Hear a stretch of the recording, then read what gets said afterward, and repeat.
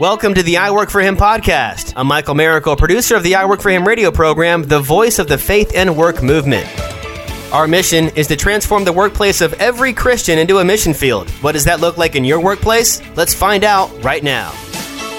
Broadcasting from the heart of the I Work For Him nation to Christ followers working in cities all over the United States, you've tuned into the voice of the faith and work movement. Hey, welcome to I Work For Him. We are your hosts, Jim and Martha Brangenberg, and we're just grateful that you've tuned in today. We're hoping that when the show is over, you've walked away with something that will encourage you to more effectively, vibrantly live out your Christ faith at work. And one of the ways that you can do that, listeners, is go to our website and look at the I Work For Him Nation. This is just a list of things that God has just really revealed to Jim, and we share with the world to say, you know, these are some steps, a commitment that you can make that can help you in this journey of better connecting your faith and your work, living it out, the I Work For Him concept, the I Work For Him lifestyle in your workplace, and just making that commitment between you and the Lord. And so this is just a guide. It is a steps that really can help you on a daily basis to love on your employees and coworkers and bring them to the throne.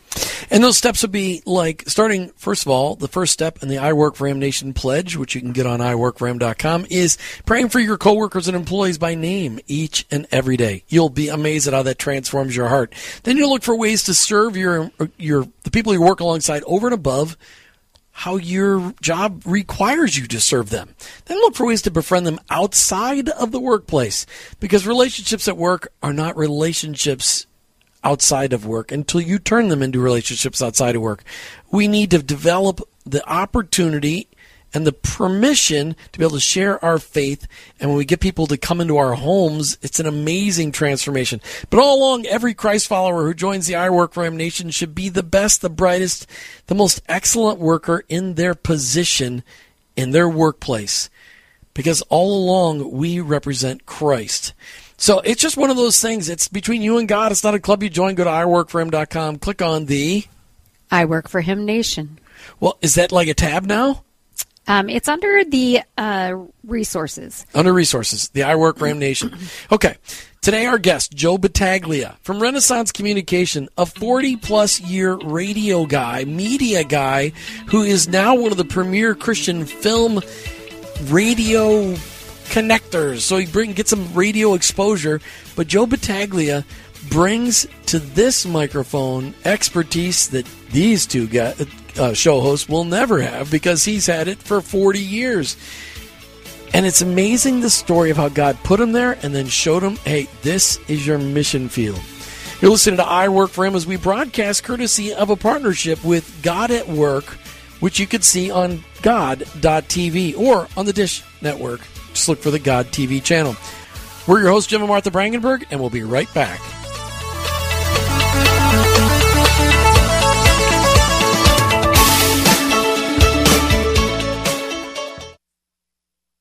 Your workplace, it's your mission field. And in that mission field, hey, wait a minute. Have you ever prepared yourself for your daily workplace missions trip? January of 2020, we invite you to join Martha and I on our very first I Work For Him Marketplace missions trip. The trip takes place in your workplace the last 2 weeks of January.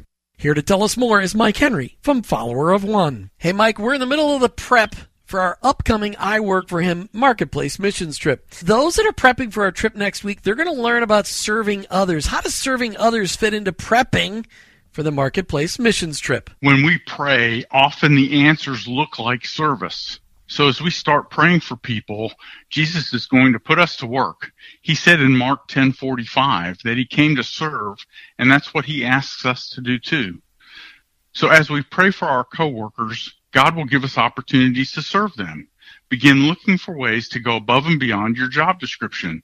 Some will even ask you why you're doing all this extra stuff, and that's when we get to tell them about why we follow Jesus. You can learn more and sign up for the next mission trip at marketplacemissiontrip.com. Thanks, Mike. To join us on our I Work For Him Marketplace missions trip to your workplace, go to iworkforhim.com/events. That's iworkforhim.com/events. Start 2020 with a missionary-focused, ministry-driven attitude in your workplace. iworkforhim.com/events.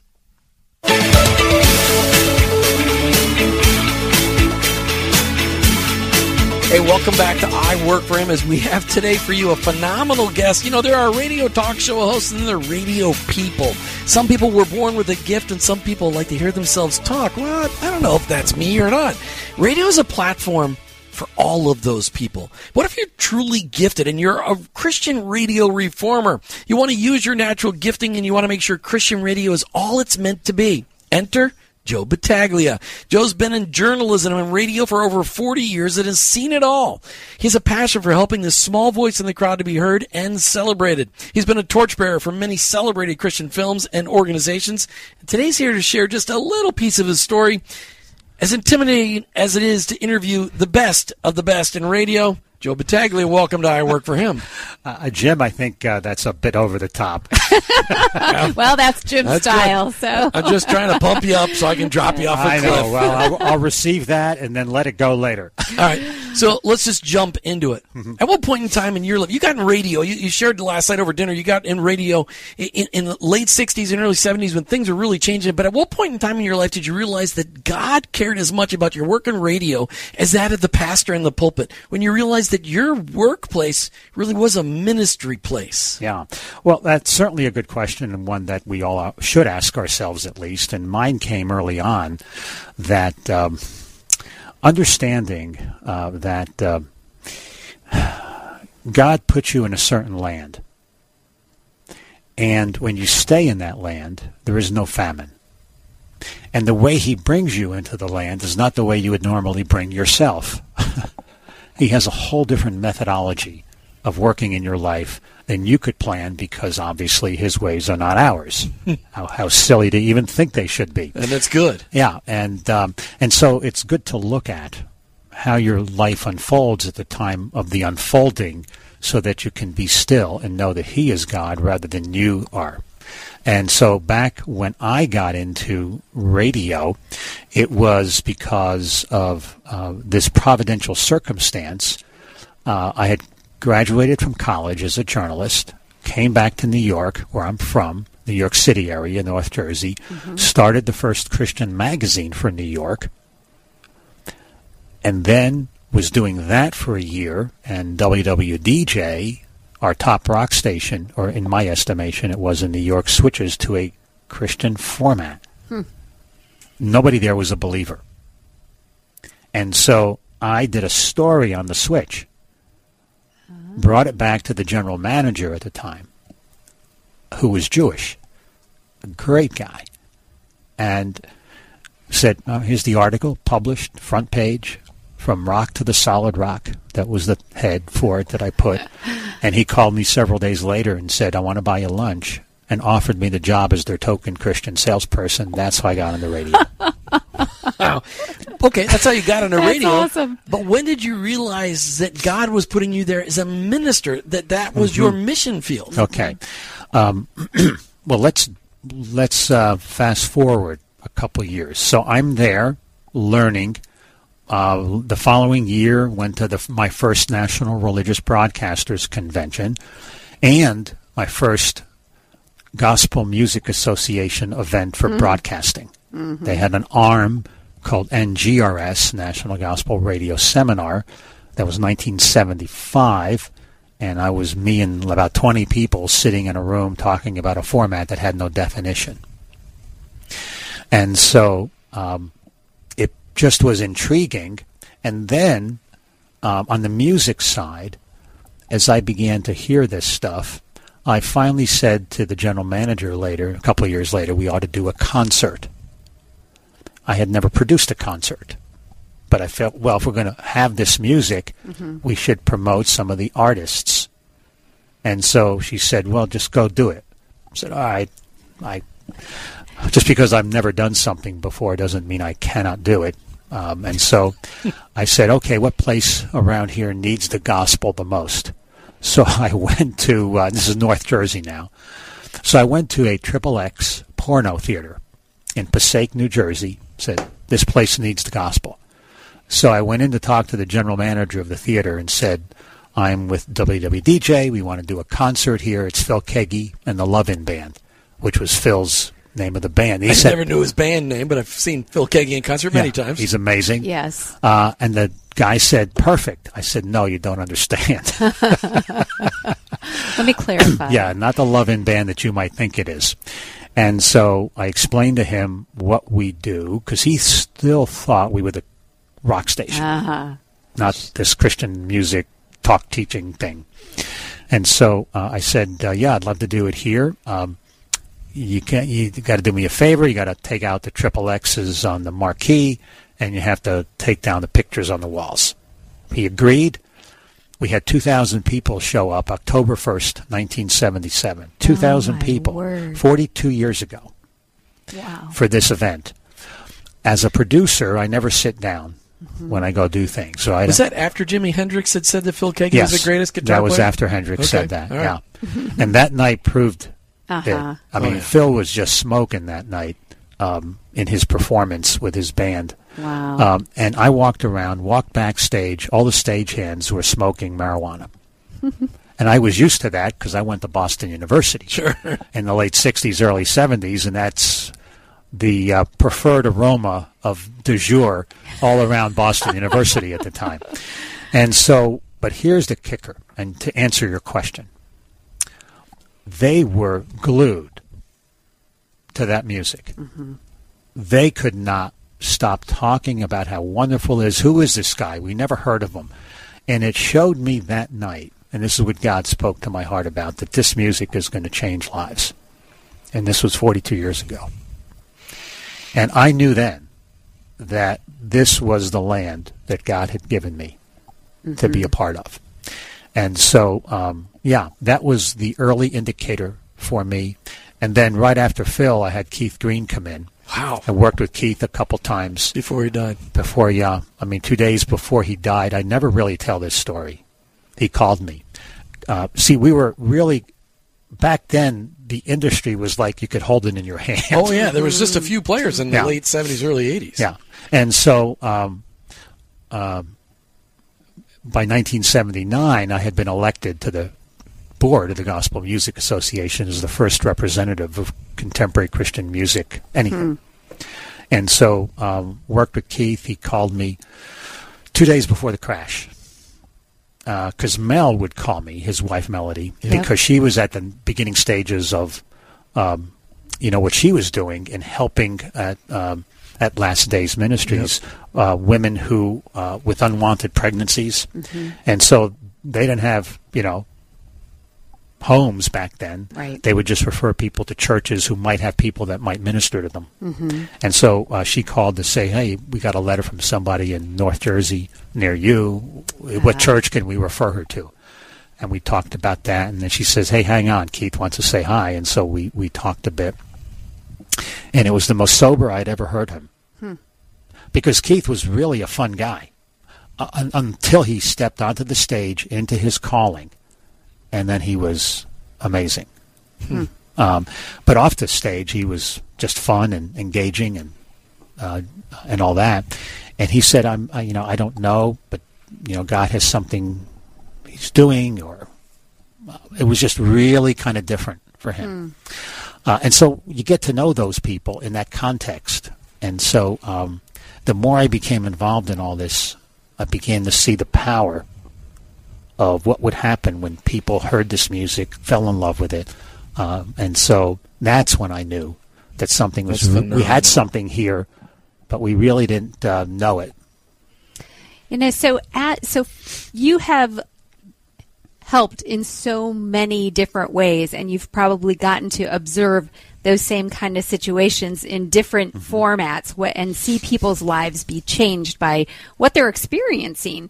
So fast forward to today, and what is it that God has you doing, Joe, day to day, and what are you seeing him do? Sure. Well, I became involved in the faith film side of things 17 years ago with the first VeggieTales movie, Jonah. And VeggieTales was a client of mine. And so I was helping to promote Jesus and Larry the Cucumber at the same time. That's awesome. Really kind of different. And so, and today, most a lot of what I do is involved in the marketing. I'm on the marketing teams of all the faith movies that come out. I'm retained by Sony and PureFlix and others, and we work on all these movies, and I represent the radio silo. So I do all the national Christian radio promotion with my office for most of the faith-based movies. And so there I am at the beginning stages of that industry. I was at the beginning stages of the contemporary Christian music thing, and who knew? So This is why you just step into the land that God prepares for you, because you just never know. So I do that, and then I work with Prison Fellowship. I handle their radio. Dr. Steve Brown, Key Life. I mentioned Sight and Sound to you earlier. And then we have our nationally syndicated radio show that we do called Keep the Faith, which is basically, it certainly could be the number one faith-based syndicated show in the nation with 2 million weekly cum. Wow. Cumulative listeners. That's for those people outside of the radio. Radio slang again. Where do people, you said Keep Your Faith is on stations everywhere. 300 markets nationwide. What time, is that played at a certain time of day? No, it's a weekend show. It's a 6-hour music and feature weekend show with music and whatnot. And then we just launched The Daily Show last year from 7 to midnight daily. We launched it as a beta test. That's a lot of production. 5 hours and 6 hours. That's a lot of radio. Well, it kind of fits in somewhere. And it's all in the cloud. You pull it down and you put it together. And that show, The Daily Show, 7 to midnight, became number one in Atlanta. And then, so now we have a deal nationwide with Salem to syndicate that, and it's number one in Portland. And so it's growing very nicely. You poor thing, you have nothing to do. Well, then I write. And then you write. And then he flies all over the place. And I'd love to hear about your books, but I really want to ask this question. Sure. So, media gets a negative, from conservatives in this country, media is constantly being pounded as awful. You get to see a side of media that is glorifying God. Yeah. How do we, as Christ followers, get attached to that media where truth is truly being portrayed? Well, when you say attached, what do you mean? I mean connected, because there's now opportunities. When you got into radio, there was AM radio.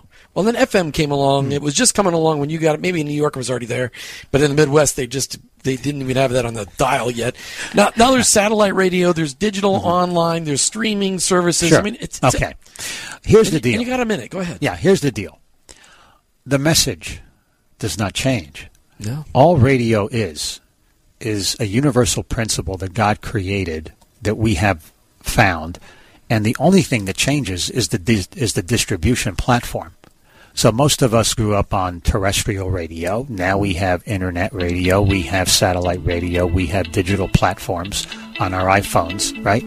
Or whatever phone you use. So the question is not what platform you use, it's what message you convey.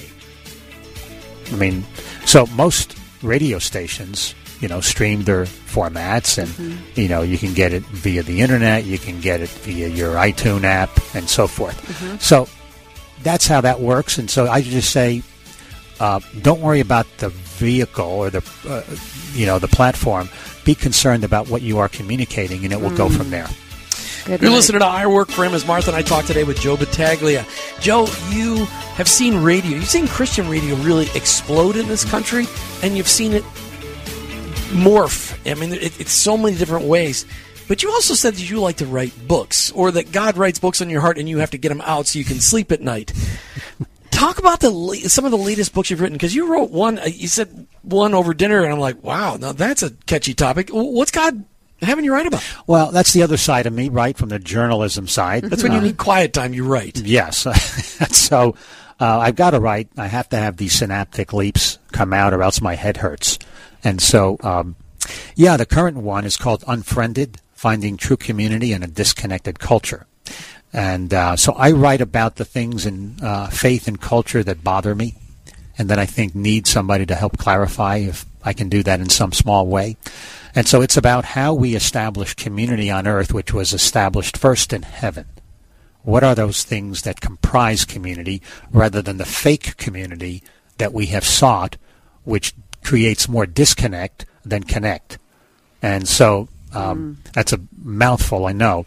But I try to look at the model that Jesus came to show us, because the first community was in the heavenlies. He then translates that into community here on earth, because earth becomes the temporal training ground for the eternal. Right.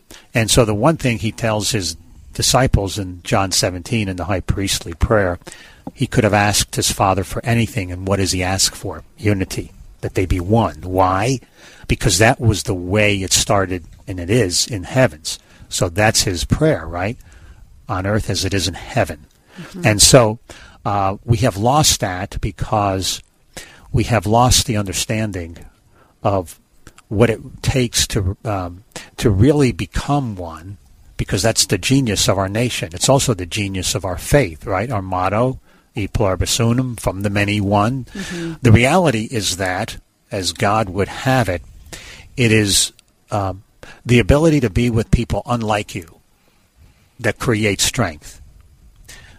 You know, God loves true diversity, not uniformity, because he cannot be uniform in anything he does, because he's a creator, and we don't even have two snowflakes that are alike.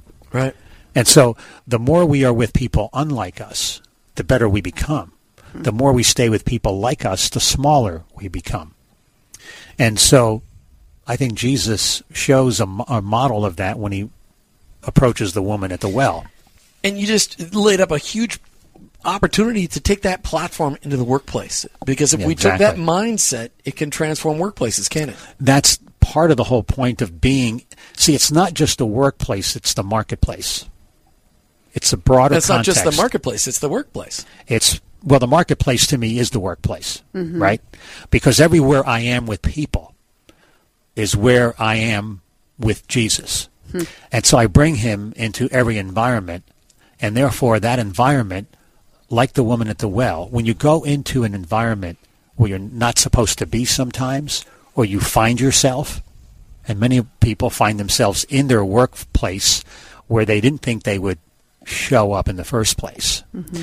But Jesus shows us that when you go out of your way to be with people and you intersect with them, something happens. And the principle is this: when we go out of the way to be with people unlike us, they will go out of their way to tell people about us. That is how you affect the marketplace and the workplace and any place where you show up with the one who shows you the way to be there. And so you bring Jesus into that, the rest will happen. That was a phenomenal summary. And that was from the book Unfriended, yes, right? Unfriended. I love it. Joe Battaglia. There's so much we could have talked about today, but I love the fact that you just kind of gave us a picture of what God's doing all over the country, even in northern New Jersey, where I'm from, too. Joe Battaglia, thanks for being on I Work For Him today. Thanks, Jim, Martha. Thank you. Make sure you check him out online. Get a copy of his book, Unfriended. Where can you get that copy? Amazon. Oh, there, another plug for Amazon. You've been listening to I Work For Him with your hosts, Jim and Martha Brangenberg. We're Christ followers. Our workplace, it's our mission field. We'd love for you to friend us. But ultimately, I work for him.